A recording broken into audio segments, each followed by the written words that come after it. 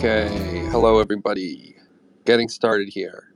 Let's see, we've got David Schleicher joining us today, inviting Matt Clancy, and inviting Arpit Gupta to join us as speakers here. Okay, in the meantime, let me introduce David a little bit. David is a professor of law at Yale University, and David is, I would say, one of, if not the leading academic writers on the issues of NIMBYs and zoning issues. And what we are going to talk about today is just that. We're going to talk about zoning and NIMBYism and YIMBYism and all the various ways that those things are or aren't related to remote work. Make a plug here as well for David's podcast and a recent really interesting episode with Ed Glazer that also covered a lot of these aspects of how cities are changing with COVID, how to think about remote work, and in particular how to think about regulation of housing in the context of these shifting forces. Yeah, that was a really great paper. Definitely going to be speaking with him about that. Thank you for joining us, David. David, am I pronouncing your name right, first off? It's Schleicher. Schleicher. That's all right, though. There are a lot of consonants in there, so it's tough. As an Ozimac, I can empathize with you.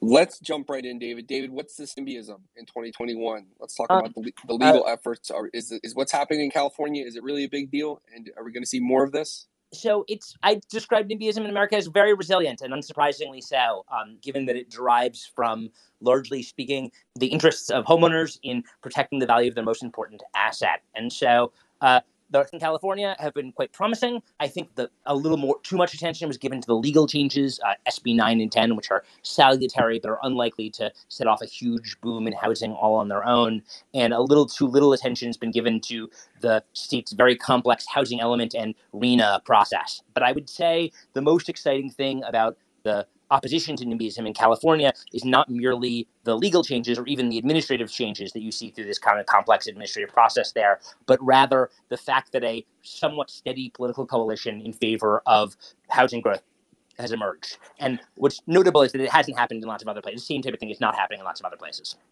So you have to look through the individual things at the principal component of political change here, and that's what's optimistic. But you're saying that that's not really present anywhere else. So does that leave you optimistic? No. There are positive things elsewhere. So here's the other thing I would say that would make me optimistic, which is that I think the intellectual argument over whether America's major metropolitan areas restrict housing too much is mostly over.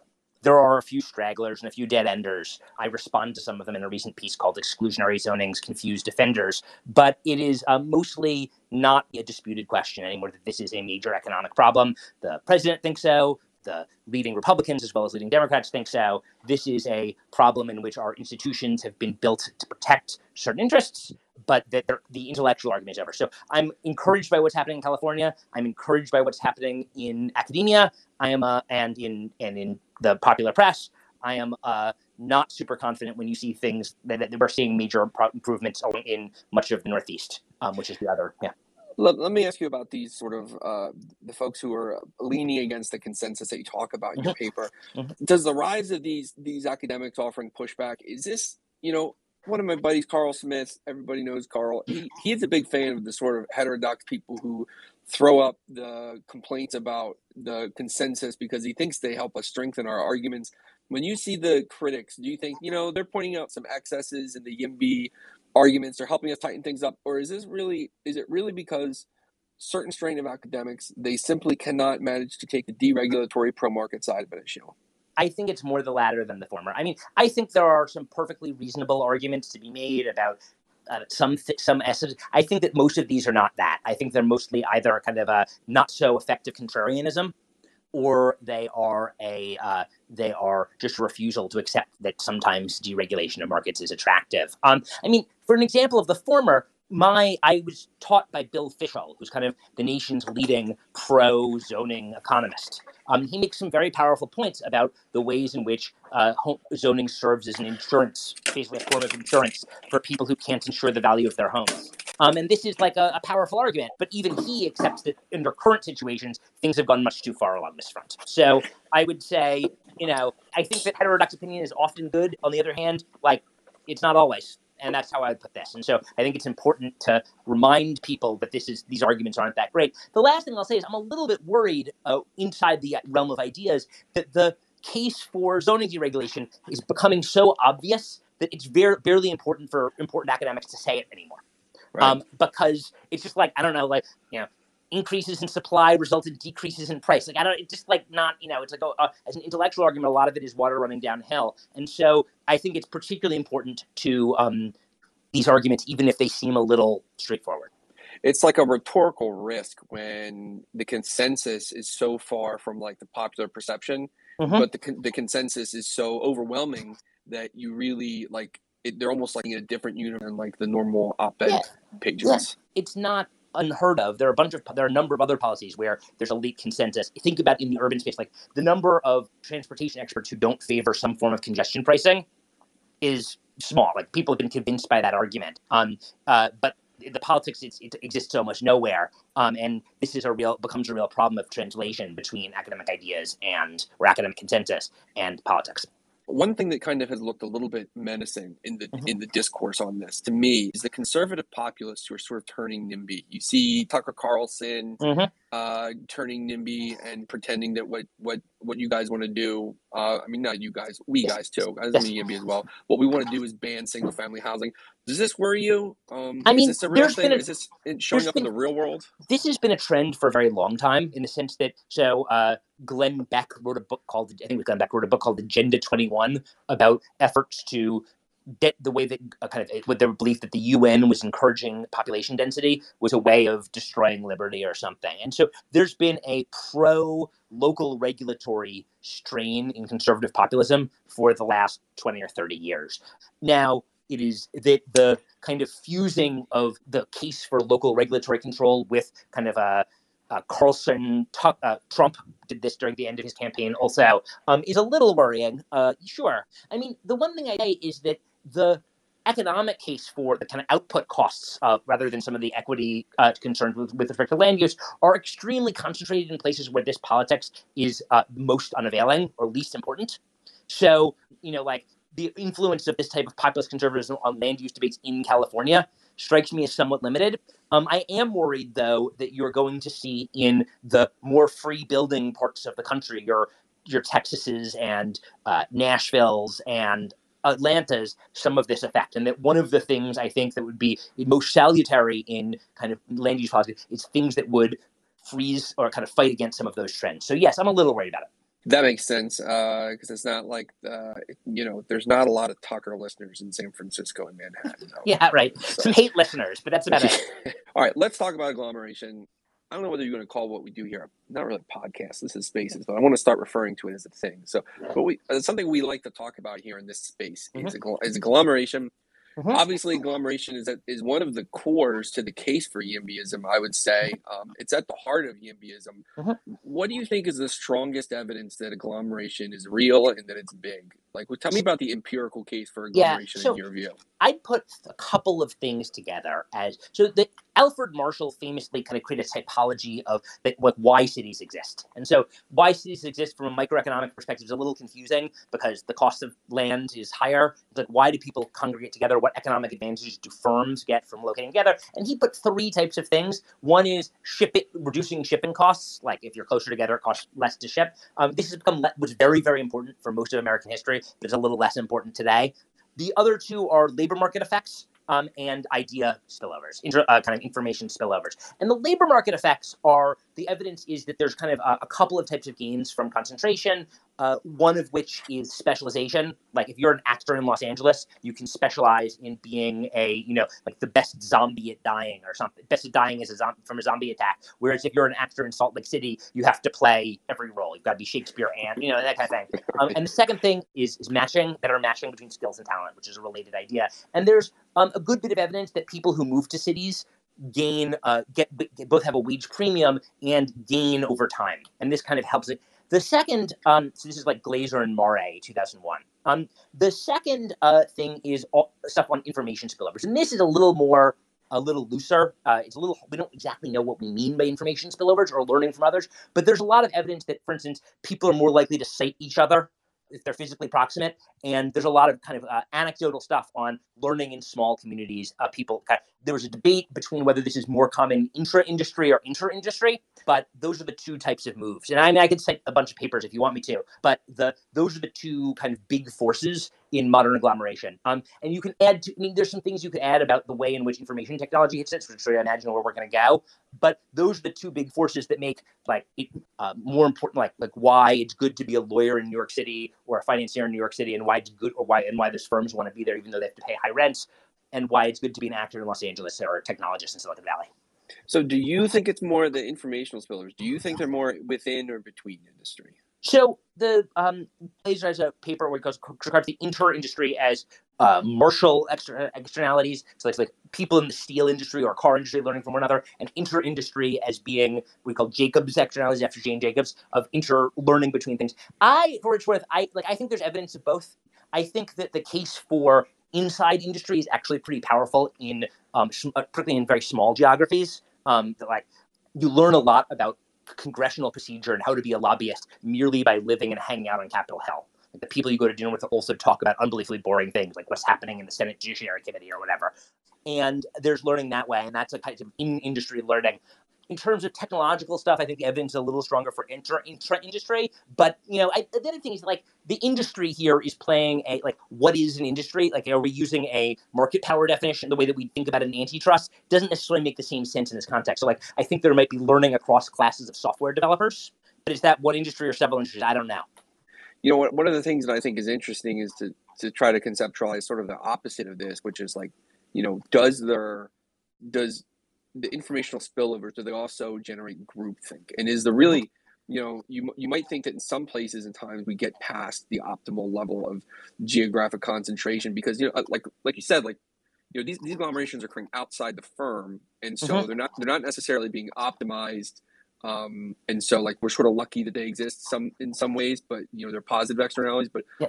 there might be negative externalities. I think sure. the clearest case of this is the media, right? Mm-hmm.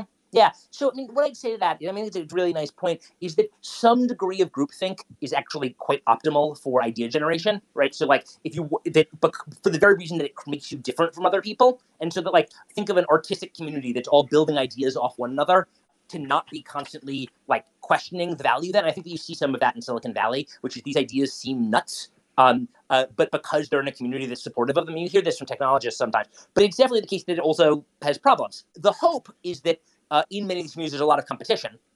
And that competition that there would be both kind of the development of these ideas, spillovers, but also of competition among them. And so, that's not to deny the point, except to say that there are a lot of forces going together. We're talking about what the underlying of what some people call humanity's greatest technology, the city. And so, of course, things could be too big. It's when there's externalities around, we're not talking about optimality in any meaningful sense.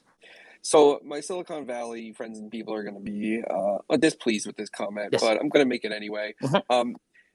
I think it's really easy to look back at the early days of the semiconductors, the early days of the computer industry, things like the homebrew computers, and the dynamism that existed between companies that was so different. It was so different than what you hear about the computer makers in the Northeast. This is the Annalise Saxenian story about the cultural differences. And it seems pretty clear, at least in historically looking back, that these cultural factors were really consequential. And you can see in the stories of the founding of these companies, how important the cultural aspects. I'm sort of wondering if we've come to the point in society where the culture is a net negative, and that the spreading of the tech companies outside of Silicon Valley and away from that kind of groupthink is going to be more positive than negative. And the key symptom, if you look what's the symptom of a problem here, I would say you see so much excessive optimism around the power of crypto and NFTs and all this stuff, which is most of these have some kind of use case somewhere. So it's not nothing, but it's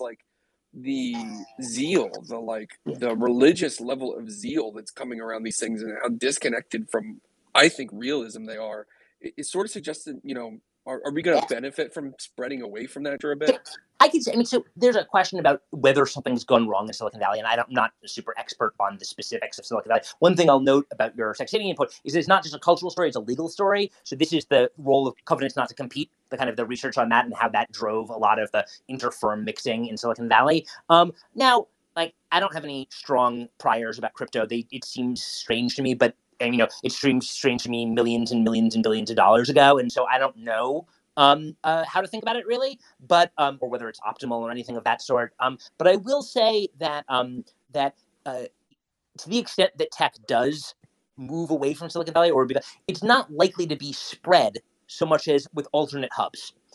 One thing you've seen already is that New York City has become a really big tech hub, mostly kind of driven by the interactions between tech and finance, and tech and advertising, also a few other things. And so, I don't know whether the extreme concentration in Silicon Valley and San Francisco is it's not creating too much groupthink. Again, I'm not 100% sure how to think about that problem, or at least how to assess it, at least from kind of right now. But I would say that it's still likely to be very spiky for the same types of reasons that drove Silicon Valley in the first place.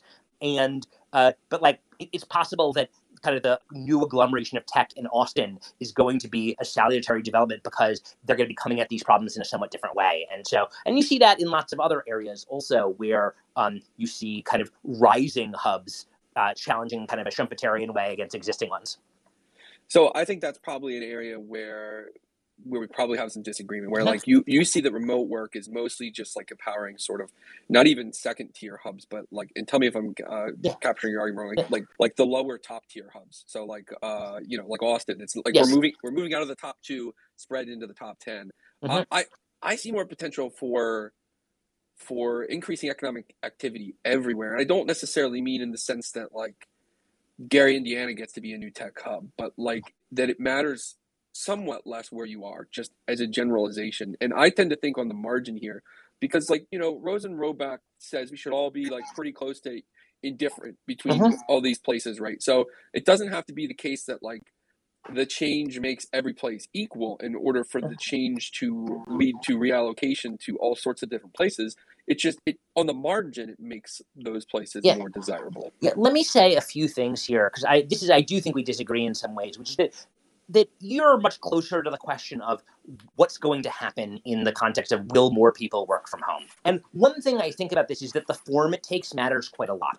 Absolutely. That hybrid, I think it's pretty clearly enhances the power of hubs, mostly by increasing their commuter shed, right? So that more people can commute into San Francisco they can live 2 hours away because they're only going in twice a week. And you're seeing in the art here, like the gains in the suburbs of big cities in New York particularly are very strong. And you see like Beacon, New York growing really quickly, or what I call the ice storm belt of Connecticut, like kind of past Greenwich, seeing big value gains as a result of some of these effects. Fully remote has different effects. The one question I have about the kind of spreading is that it allows movement not just from between high cost and low cost places, but between low cost places and low cost places with better amenities, which you can think of as kind of, and the real question to me is that if people can leave firms that are located in both New York and in Cleveland, it's completely plausible to me that more people or a higher percentage of people will leave Cleveland than will leave New York. They'll move to Arizona or Florida or wherever it is. People seem to move to places that are warm. The last thing I'll say about this is that what theory suggests is that the people for whom increasing their marginal productivity through urban location is like the case is strongest for, the higher up the value add chain you go, the case is higher. Right? So improving the productivity of your CEO by 0.5% is like a really, really, really, really big thing. Less so for maybe your accounting department. And one thing you've already seen in the before times was the back offices of high-end firms was already moving out. I mean, New York City financial firms didn't keep their back offices in New York City anyway. And I wonder whether those things end up getting distributed. And again, from whatever hubs wherever they've moved to, literally anywhere, like kind of the way call centers are. And so you can see some of that also, which would not be a like pure spread. It would not be a increasing the relative New York versus, I don't know whatever second tertiary city you're talking about, but different effect. So I think it's a very interesting question, the sort of like mid-tier cities versus the superstar cities versus like everywhere else. And, if you think about like, again, to bring it back to Rosen and Roback, I think we have the value of the city. You decompose it into 2 components, the labor market value and the amenity value. And I think of what we're doing here is sort of like turning down, like, multiplying the labor market value by, say, 0.75 or something like that. So like, we're turning it down everywhere. So that doesn't mean that only places with high amenity values are going to benefit. Because if you think about a place where it has like a mediocre amenity value, but like a pretty negative labor market value relative to like for like skilled workers relative to Yeah. their choice set, they could still end up being a winner here. So like I think of like Philadelphia as a great example. Like if you turn down the labor market importance, then Philadelphia becomes like more desirable relative to Washington D.C.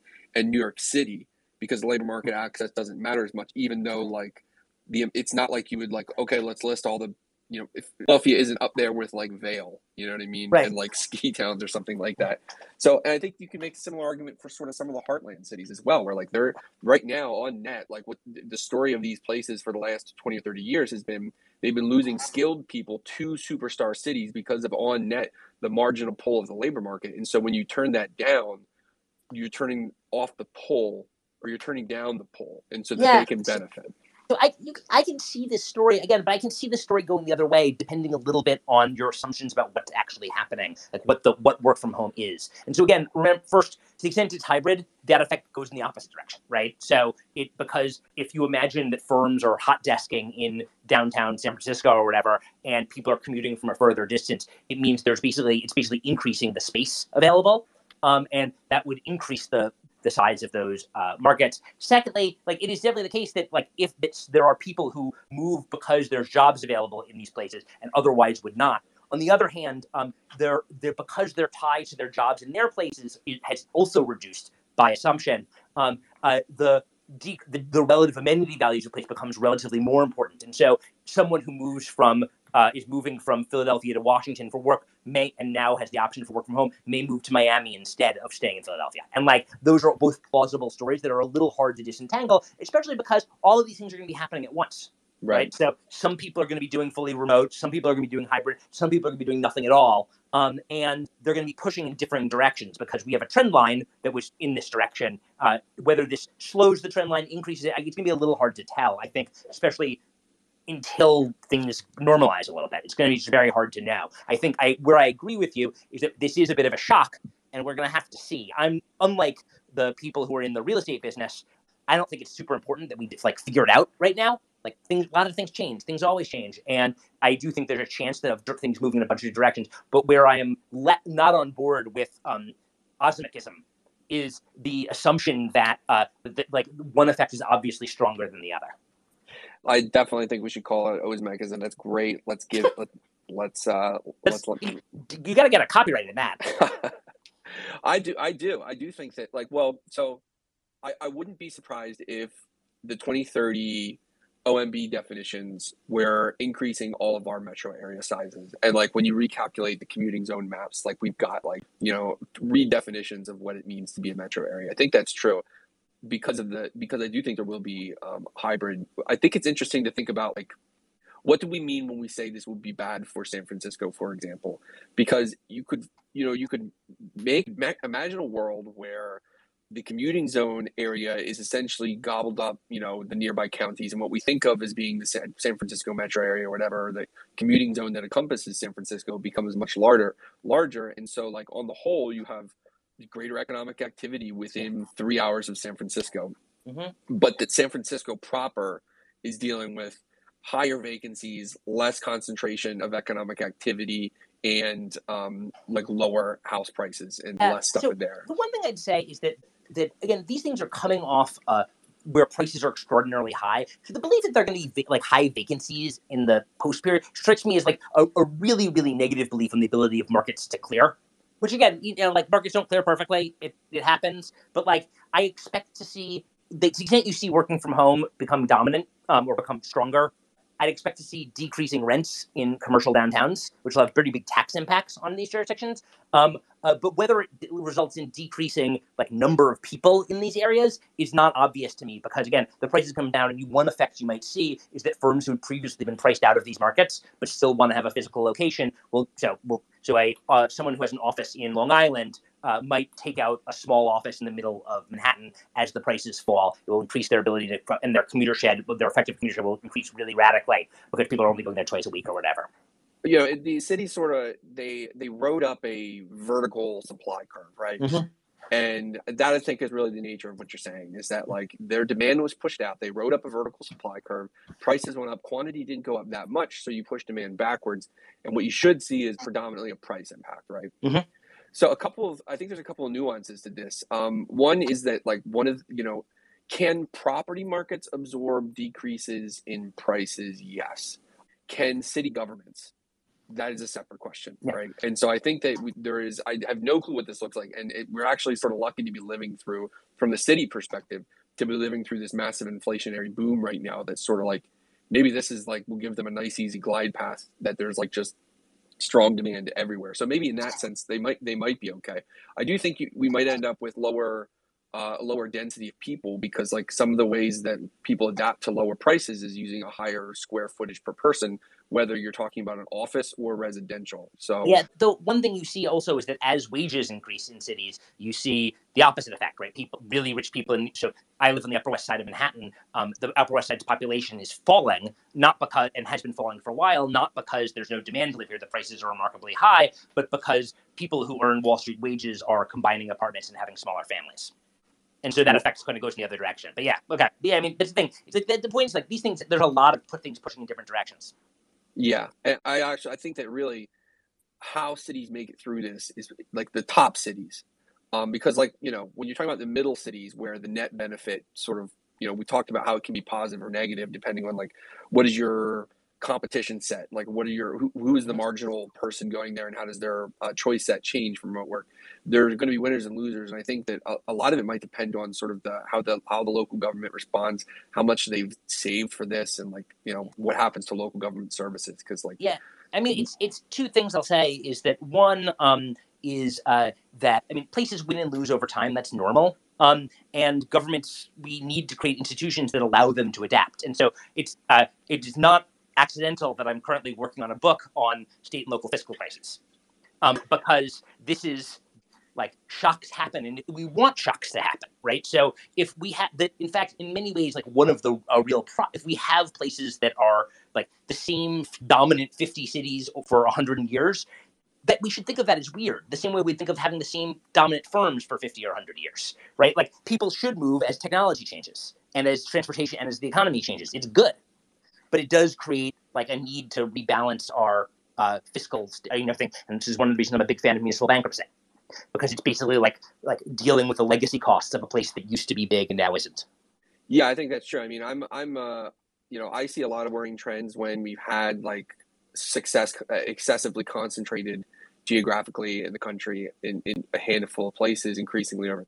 But I think that there's two pieces to adapting to that better. One is, like technologies and changes like remote work that help people live wherever they want and don't feel like they need to live in the handful of superstar cities. But I do think that there's a place too for like helping places that are dealing with that population loss, because economists used to, I think less so, but they used to, and some of them still do, sort of wave their hands at declining population as like, oh, this is awesome, we're equilibrating, like great, the wages of everyone who stays behind will go up and everything will be fine. And they don't really deal with that nitty gritty problem of like, well, the infrastructure here is built for double the population, so like we're not really equilibrating well. But I mean, I think that the one type of response people give is that what we need to do is prop those places up, places that are declining for whatever reason up.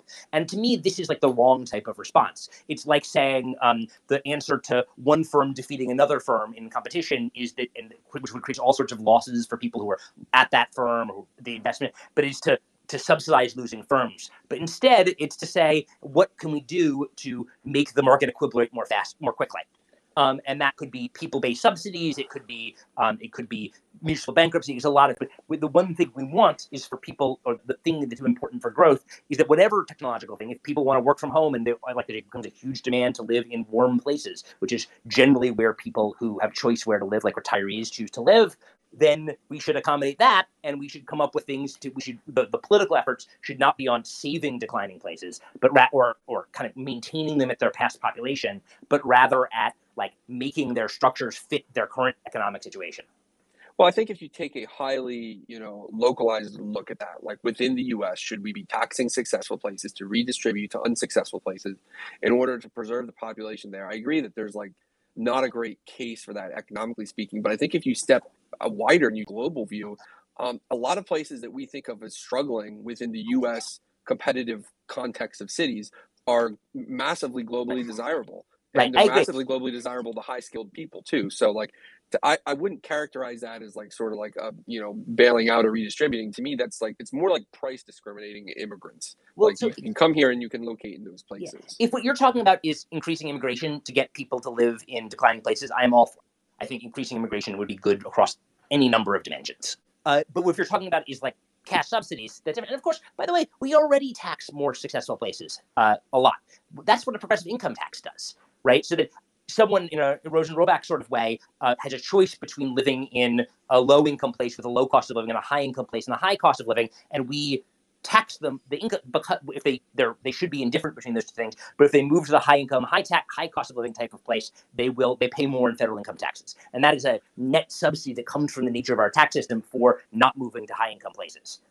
For people who are otherwise equally situated, the same talent level, the same, if you're into optimal tax theory, they're the same person. And so we already do a great deal of this. And of course, we do it in lots of other ways, from agriculture subsidies, all sorts of things, to subsidize declining or kind of your non-San Franciscos of the world. And we should expect that because of the nature of our political system, among other things. So we do it. But if what you're saying is like yes, it's not like Cincinnati is unattractive to people from Mexico. I'm 100% there with you. I think we're in agreement on like kind of the top three things for places. Is like I'm in agreement with you on like municipal sort of bailouts, especially when they come with like things that sort of restructure the local government and take away decision making power. Like because a lot of the municipal problems they got in these places because of bad pension policies and stuff like that, and you would prevent that from happening again. So as long as it comes with those sorts of things, I'm in favor of municipal, targeted municipal bailouts as well. High skilled immigration, and then I think you would probably agree with maybe some more property tax equalization, right? Or like, do you see a role there? Because I know that's one of the things you brought up in your paper. You're concerned that remote work is sort of going to lead to like a negative time-out competition in a sense. Is that right? Yeah. So I mean, I think that one thing is that to the extent you see either a big increase in hybrid or a big increase in fully remote, the way to conceptualize is that it increases the commuter shed, right? So either to the further parts of a metropolitan region or to literally anywhere. And one thing that we've always thought about commuting is that it's a constraint on sorting. And so we think of sorting, like Thibault sorting, as a good thing, like people get to choose their mix of services, but because governments are funded through local governments are largely funded through own source revenue, or at least partially funded through own source revenue, particularly through property taxes, the effect can be to concentrate wealth in certain areas. And so one thing I think that like to the extent we see a big increase in this, it will increase the case for property tax equalization across jurisdictions. Yes. By the way, the case for this was already strong. My colleague Zach Liskow has a really brilliant paper on how the school equalization litigation of the 70s, 80s, 90s, and continuing had a big effect on the very phenomena, the rise of cities we're talking about, because it had cities, by their very nature, by the opportunities they create, attract lots of poor people, and this creates pressure on taxes, and that the school equalization stuff sent a lot of money both to rich places and also to rural places, it turns out. And this had the effect of kind of increasing demand to live in cities. Yeah, I totally agree with all that. Let me stop being a mic hog here. I'm going to open up to Arpit and Matt. Guys, you got questions or comments, David? So one thing I was hoping to follow up on is the discussion you were having about how you might have declining economic activity kind of in the center of the city while people kind of move elsewhere. And there was a recent report on this that the New York City Comptroller did that estimated that New York City sales tax revenue might decline something like $100 million a year, right? As people are spending less money during their kind of normal office commutes. Now, one kind of question I had, I guess, especially for David, but both of you, does this have any impacts on like what's the right size of the jurisdiction here, right? Obviously, we have a very fragmented system of urban governance, and maybe a work makes that even less suited to the extent that people are sprawled out over an even larger effective commuting radius, effective city that might be politically split up into all these kind of tiny independent political. It's a great question. I'll give my answer and then Adam give his. But I will say two things. One is that I'm in the medium run a little less worried about sales tax revenue because, again, I think that the offices won't be empty. I think the price will come down, but I don't think the offices will be empty. And so we'll say what happens, but sales tax revenue has certainly fallen during the pandemic as people kind of leave their offices empty, waiting for people to come back. But property tax revenue, I think, was certainly, and I've always been a fan of larger regional governments. New York City is obviously a very large government, so it's maybe not the best example for this, but that the case for regionalism increases and the case for localism falls on equality grounds. Yeah, I agree with that. I'm in Pennsylvania, and the amount of municipalities we have is hilarious. It is like you will be at like, especially when you get in the more rural parts of the state, like you'll be at an intersection. You'll be like, well, there's 8 houses. This is a town now. Yeah. So definitely I'm in favor of that. And I want to add one thing to that, which is that one of the problems of overlapping local governments and local governmental complication is it's very hard for citizens to figure out who to complain to, and to use voice or voting to control governments. But if you work near where you live, you're connected in 2 ways. But if you're working in some other place completely, your connection to your community may decline really substantially. And so the existing voter ignorance problem in local politics, which is a very severe problem, becomes even more dramatic. That's a great point. Matt, let me put you on the spot here. David, in his paper, argues that, and David, correct me if I'm describing this wrong, but that ICT technologies increases in them are just as likely to be improve things for companies in big cities as they are for companies out of big cities. So should we really see this as like benefiting on net places out of big cities more? David, is that the right description? I mean, it's not quite what I put it, but it's close enough. Yeah, I mean, the one thing I'd say is that that's historically the trend, that ICT, at least in the pre-Zoom era, had a big positive effect on superstar cities. Yeah, Matt, curious your thoughts. I would agree. And so, like, I guess, one thing I've been sort of thinking about from the beginning is, just talking way back at the beginning about what is the reason for agglomeration. And David pointing out, back to Marshall, like shipping costs, specialization, labor market matching, and sort of knowledge or information spillovers. And I like to think about how, like, you can think of a hierarchy almost of remote work as like, basically having the same advantages. Like co-located super cities, they get all these things, but a hybrid super city with a bigger commuter shed, then you have, you can amplify these things, more specialization, bigger match or better matching, and spillovers with even more people. And then I think of like fully remote as sort of like, you can almost think of that as, if you, pay the cost of transitioning to a remote way of working, it's like you move to this gigantic digital city where in theory, maybe you could have all the things, it's like moving to a bigger yet city. And so I think the big question is basically, does the technology really let you do that yet? Or otherwise, I think we're kind of moving to this like hybrid super city model, like you said, which is sort of like possibly superstar cities on steroids. Yeah. But if you can go all the way to the digital city, basically, it seems like the same things that Marshall was saying about physical cities 100 years ago apply there in sort of an even stronger force. Yeah, what I would say is that I think it might break apart some of these things. So the labor market effects, I think it's obviously clear. If you can have a national labor market, then you're really getting a lot of this matching and specialization. I think that some of your reports have kind of focused on this, and I think that's certainly true and powerful. But the spillovers thing is more complicated because it's not like people in big cities aren't also on the internet doing all the spillovery things, right? So like I'm sitting in New York City and I am on Twitter Spaces, which is like the most, right, and I'm on Twitter or email or Slack or whatever, and I use that. It's just that my other interactions may produce spillovers that are different from someone who lives in Wyoming. I would just jump in to say I agree with that. Yeah, that you kind of have, it's like an and, not a. Right, and so the labor market effect side, it's like that's very clear that the more bigger your labor market shed, which fully hybrid really gets you to a very, very large labor market shed, then like you're really talking about exploding the benefits of that. And I think that the transition effects are really big and real. A good friend of mine who's in the commercial real estate business says that there's only 2 types of people who are going to come back to the office. The first is people who want to advance, and the second is people who don't want to be fired. But that's everybody.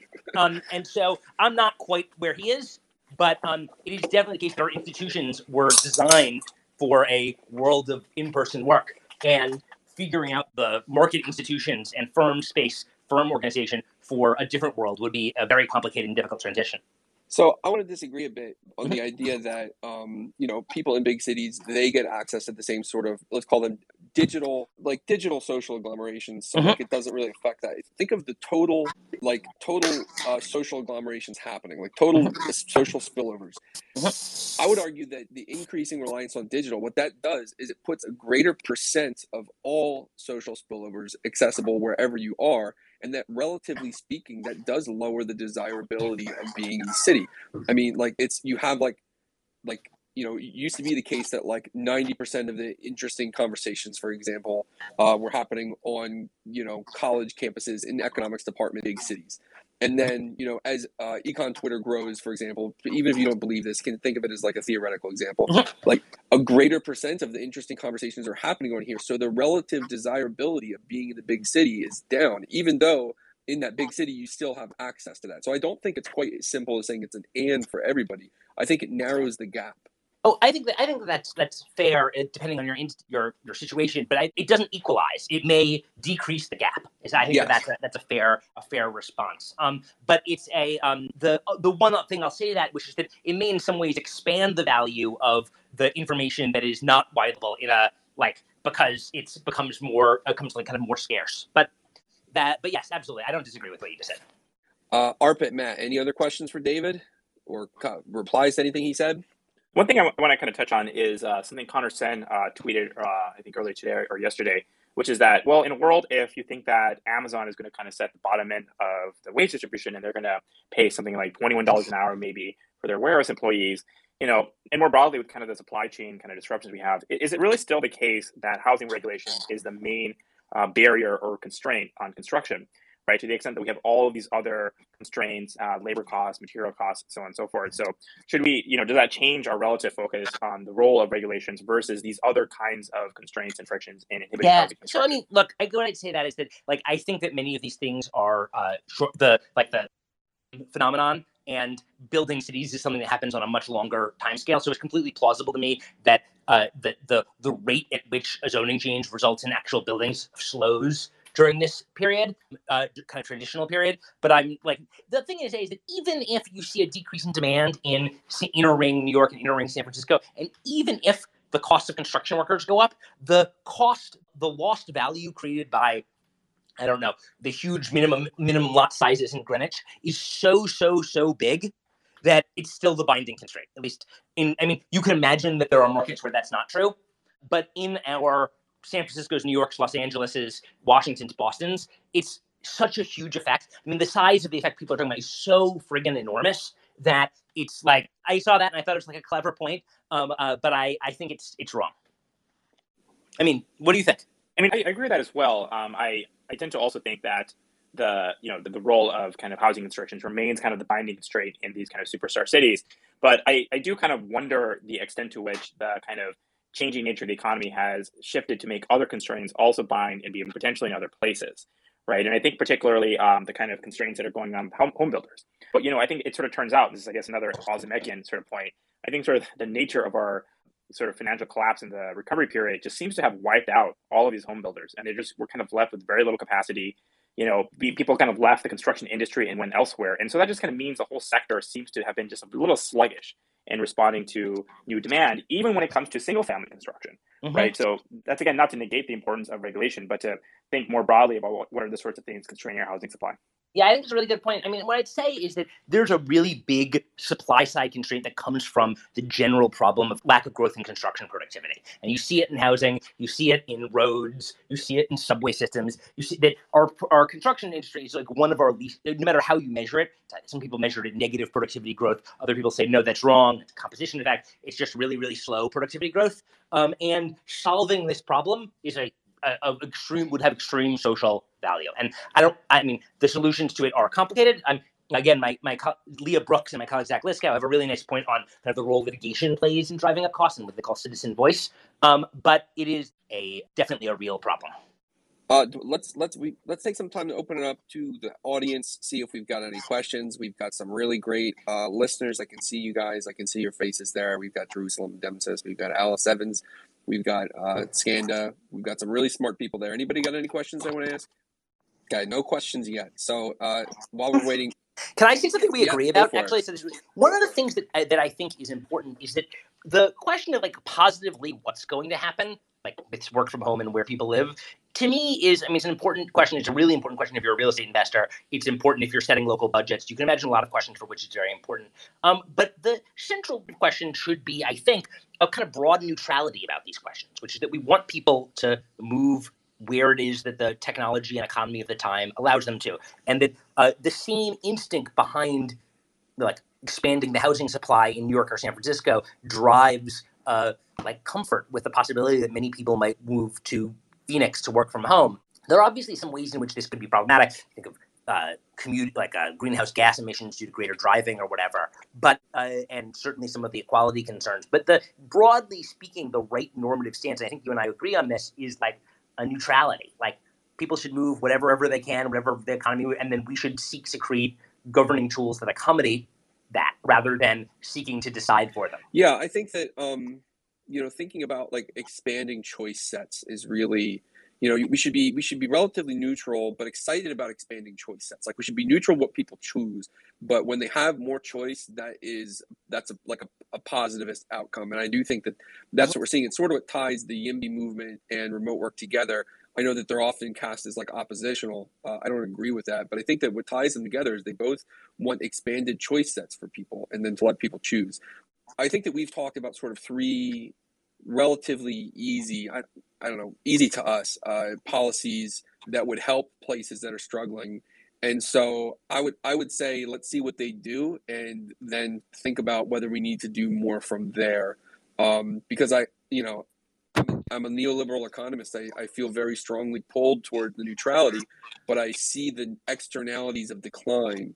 And I don't know that we should be that neutral towards them. So I don't know, David. I'm going to put myself as a question mark there, I think. Okay, you put yourself as a question mark. I will go more neo. Which the one thing to note is that there are a lot of poor people in rich places, and this is something that sometimes gets lost in the kind of places versus people. Which is that there are like one of the effects of focusing aid on building roads in West Virginia or whatever, or like the horrors of the Modern Opportunity Zone program, is to ignore the fact that there are more poor people in New York City than there are in many states. Large number, but the very function of the fact that they're like it's economically successful, right? Which is like if you're going to move from somewhere far away, you're frequently going to move to a place where there's going to be lots and lots of job opportunities and already existing immigrant communities. And so, like, the one thing I always worry about in these contexts where people are like, we really need to worry about the declining place, is like it ignores that like the Bronx exists, and that's a very poor place, full of very, very many poor people, even though it's in the middle of New York City. So you say the horrors, the opportunity zones, but then you talk about the places in the big cities where lots of poor people are, and I mean they're one of the criticisms of opportunity zones is that there are opportunity zones in those places, and so I think that's sort of a contradiction. People want it's more the critics of the opportunity zones who miss the within big city problems. No, I mean, so here's what I'd say about the Opportunity Zone program, which is that the case for place-based policy, which Opportunity Zones are an example, assume they're going to achieve certain ends for certain peoples. And the actual version of them that we actually get ends up not looking at all like that. When I say the horrors of the Opportunity Zone, I actually mean both of these problems. So, like, it's like doesn't make any sense to subsidize locate people. It's the building new offices in Hell's Kitchen, which are in an opportunity zone, doesn't achieve either one of the helping poor people in New York City or helping poor people in West Virginia. It's just dumb. Well, I don't think you can. But it's driven. So, yeah. I don't think you can separate the outcome from the mechanism, the other things that it achieves. Like what opportunity zones mean to do, and I do think they do accomplish doing, is like being less directed. And in terms of what you have to do in order to, receive the tax benefits, like if you compare it to something like new market tax credits, for example, like, they make you do a lot of work to get a new market tax credit. But what that ends up doing is being like this massive, like informational task burden, like what do we really care about these fake jobs multipliers anyway? And it's like, you can't, like, it's trying to put gasoline to create normal economic development in these places without trying to, like, I think counterproductively force it to look like a specific way. So I think it's addressing that. I see what you're saying. What I would say is that the people who promote place-based policies, from Tim Bartek to Patrick Klein, all focus on the way in which they might better target aid than the alternative to place-based policies, which traditionally thought of as like just welfare, I think the child tax credit or something. And if you think of those two as alternatives, the case for place-based policies is that using income doesn't necessarily target need, right? You'll get trust fund kids, you'll get students, you'll get whatever that are not actually the most economically depressed. And further, giving money to people doesn't necessarily allow for spending on public goods that might have higher value uses. If you look at the reality of place-based policies through the Opportunity Zone programs, what we see is that they don't achieve that end. If the goal is better targeting, building high-end office space in Manhattan or Ritz-Carlton in Portland downtown Portland doesn't there's no evidence that it will outperform the child tax credit at solving poverty problems. And because the thing about the argument for place-based policies that I find really problematic in this targeting question is that it requires them to have a very, very specific form to ensure that the benefits are going to the current residents of impoverished places who are theoretically the better targeted to receive aid than simply people with kind of current low incomes according to their tax returns. And the bringing these systems through our actual political systems, where we end up spreading everything because of pork, kind of the nature of Congress to produce pork spending, and the delegation to states who then have an incentive to put the highest end places. So every state designated lots and lots of places that were not actually impoverished because they qualified under the formal the categorizations used in the Opportunity Zone program. And so what I would say is that if the question you're asking is, does Opportunity Zones beat the child tax credit at targeting need? I think it's really hard to argue yes. I mean, you wouldn't really ask that question though. Or this is you face the same sort of problem whenever you're talking about any type of urban development. Is that the best use for reducing poverty? I mean, you might use similar arguments for NIMBYism. Oh no, we shouldn't be building these high-end buildings. We should be building this kind of housing. And it's you have to take into consideration the directed versus undirected nature. To me, I see Opportunity Zones as a vote in favor of let's try to stimulate urban redevelopment in these places, because urban redevelopment is good, even if we can't demand be directed in particular ways, and also recognizing that trying to direct it in particular ways, it can be counterproductive. Right. I mean, what I'd say is that the question here, again, you are making trade-offs inside a budget. I mean, unless you you're taking there are no trade-offs in the fiscal space that we can buy everything type of position. There's some trade-off to be made here. The question of that's the question to be asking, because the policy is not meant to optimally produce development, right, or to allow to encourage the greatest amount of economic output total. Because if it was that, it wouldn't exist. It would just be a general subsidy or something, or it's not that. It's not aimed at just subsidizing construction. You could come up with broad subsidies for building stuff or for firms or whatever else. And so it really is meant to be an anti-poverty program, and then you should compare it among the class of anti-poverty programs. That's my take on it. So okay, well, let's move on from Opportunity Zones. We've got some. Oh, by the way, really quickly, I'm going to have an essay coming up in Niskanen about just this, so get excited. Okay, well, I would just say a review of David Wessel's book. All right, we will. We'll keep our eyes out for that. Jerusalem, let's open up the floor. Age as a speaker. Hello. Been great conversation so far. I was wondering a lot about the the climate mitigation strategies you all have been thinking about when it comes to remote work. I mean, specifically when it comes to hybrid work, it seems like there's a whole hornet's nest there in terms of, people are sprawling out more, looking for space or whatever. And obviously you don't want to be decreasing people's choice sets legislatively, but if there's anything that you thought about in terms of how you can allow that to happen without creating all of the ancillary harms, just thoughts there. I think it's a great question. I mean, I think that it's a real problem, and I'm going to give a boring neoliberalist answer, which is this really enhances the case for carbon taxes, because to the extent that we want that a lot of innovations in the transportation or other space will take the form of and also for congestion pricing, for increasing, or rather decreasing the cost of transportation one way or another.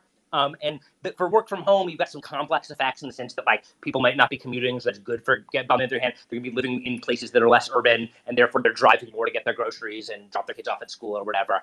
And so again, this is I don't know, very boring set of takes on it, but I think there's no solution other than pricing. So you're saying we're doomed, David?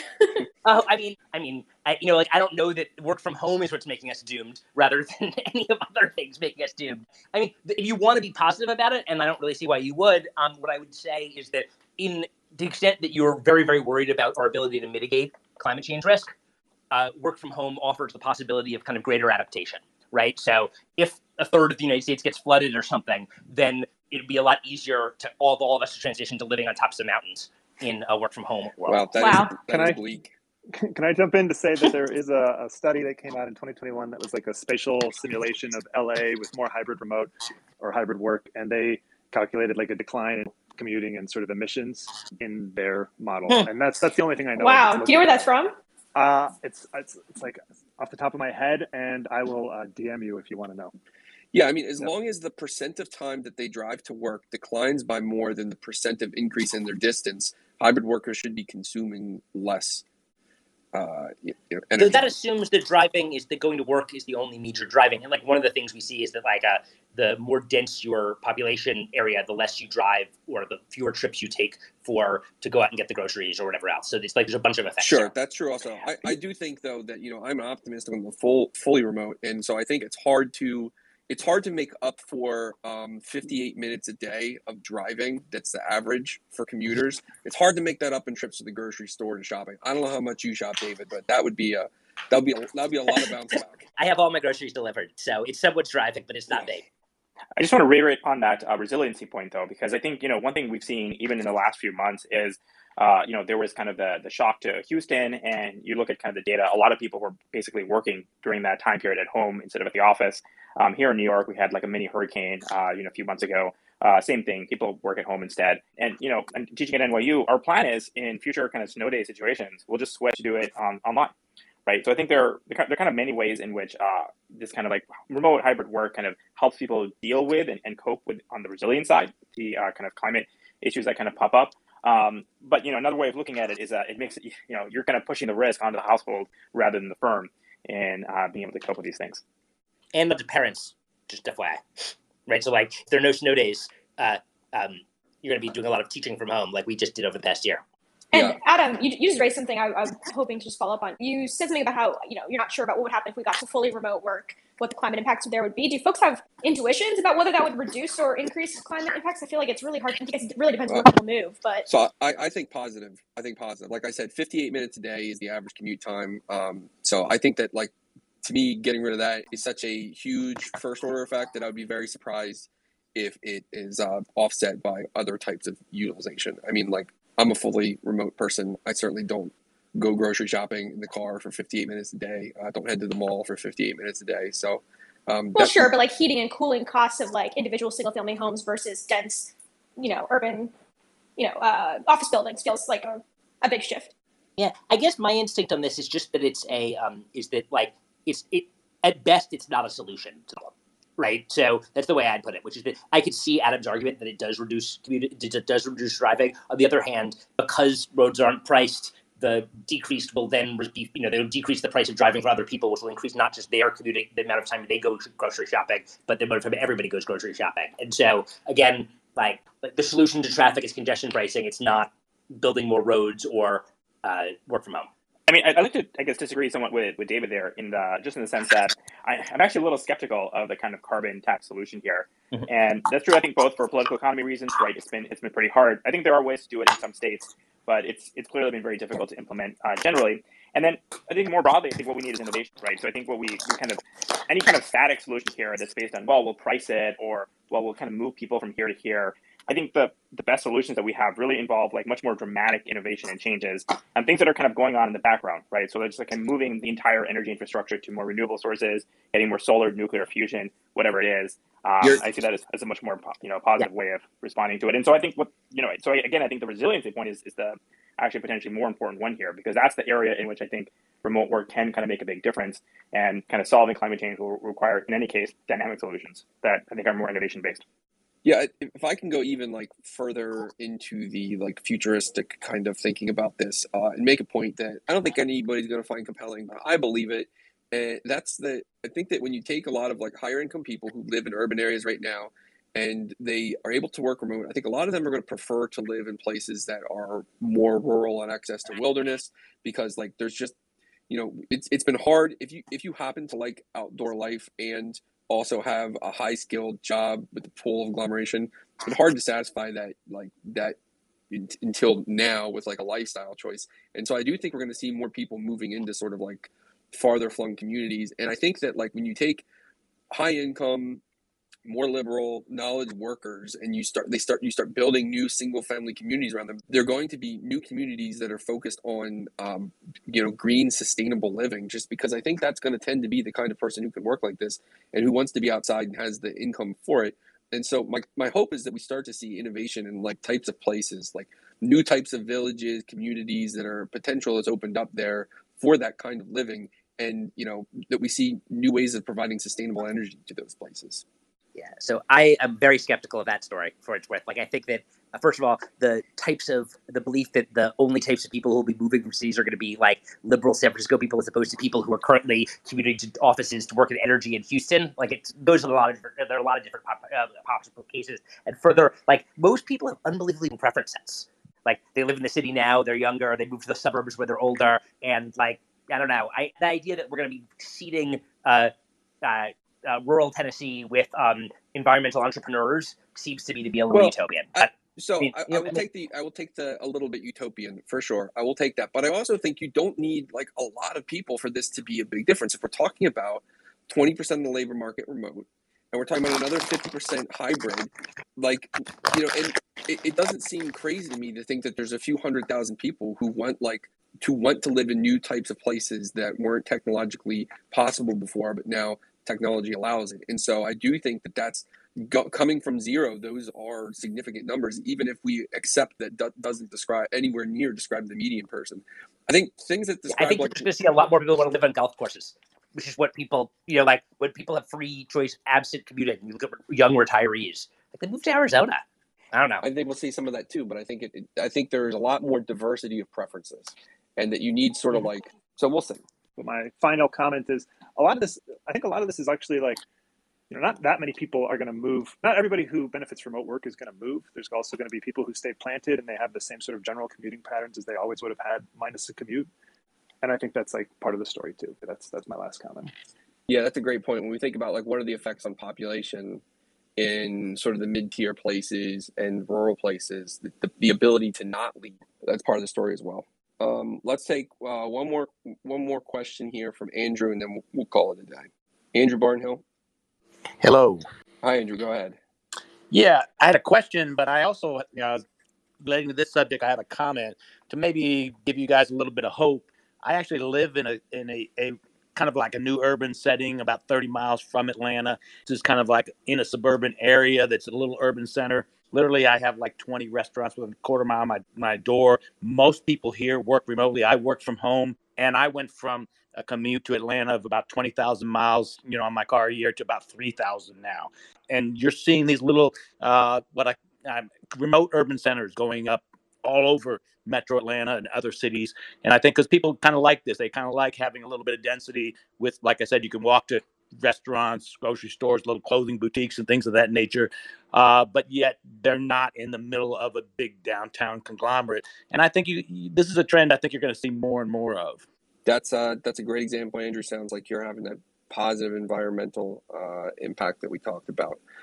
David, I'm going to give it to you for any closing thoughts you have, or should we wrap it up? This was really fun. I don't really have anything more to add. I think that the two things that I would take away from this is there's a lot of disagreement on the positive predictions about what's going to happen, and that should be expected given if you imagine a technological shock and we're living in the middle of it, our ability to predict the future should be, the variance should be increasing. But the kind of broadly speaking, with some caveats, a liberalism of choices is a attractive normative stance to take in the face of this uncertainty. Great point to close on. More choice coming, more choice happening. Thank you, David. Thank you for joining us. Thank you so much. Thanks, Arpit, Matt, and Jerusalem, and Andrew for the questions and the comments. Thanks, everybody.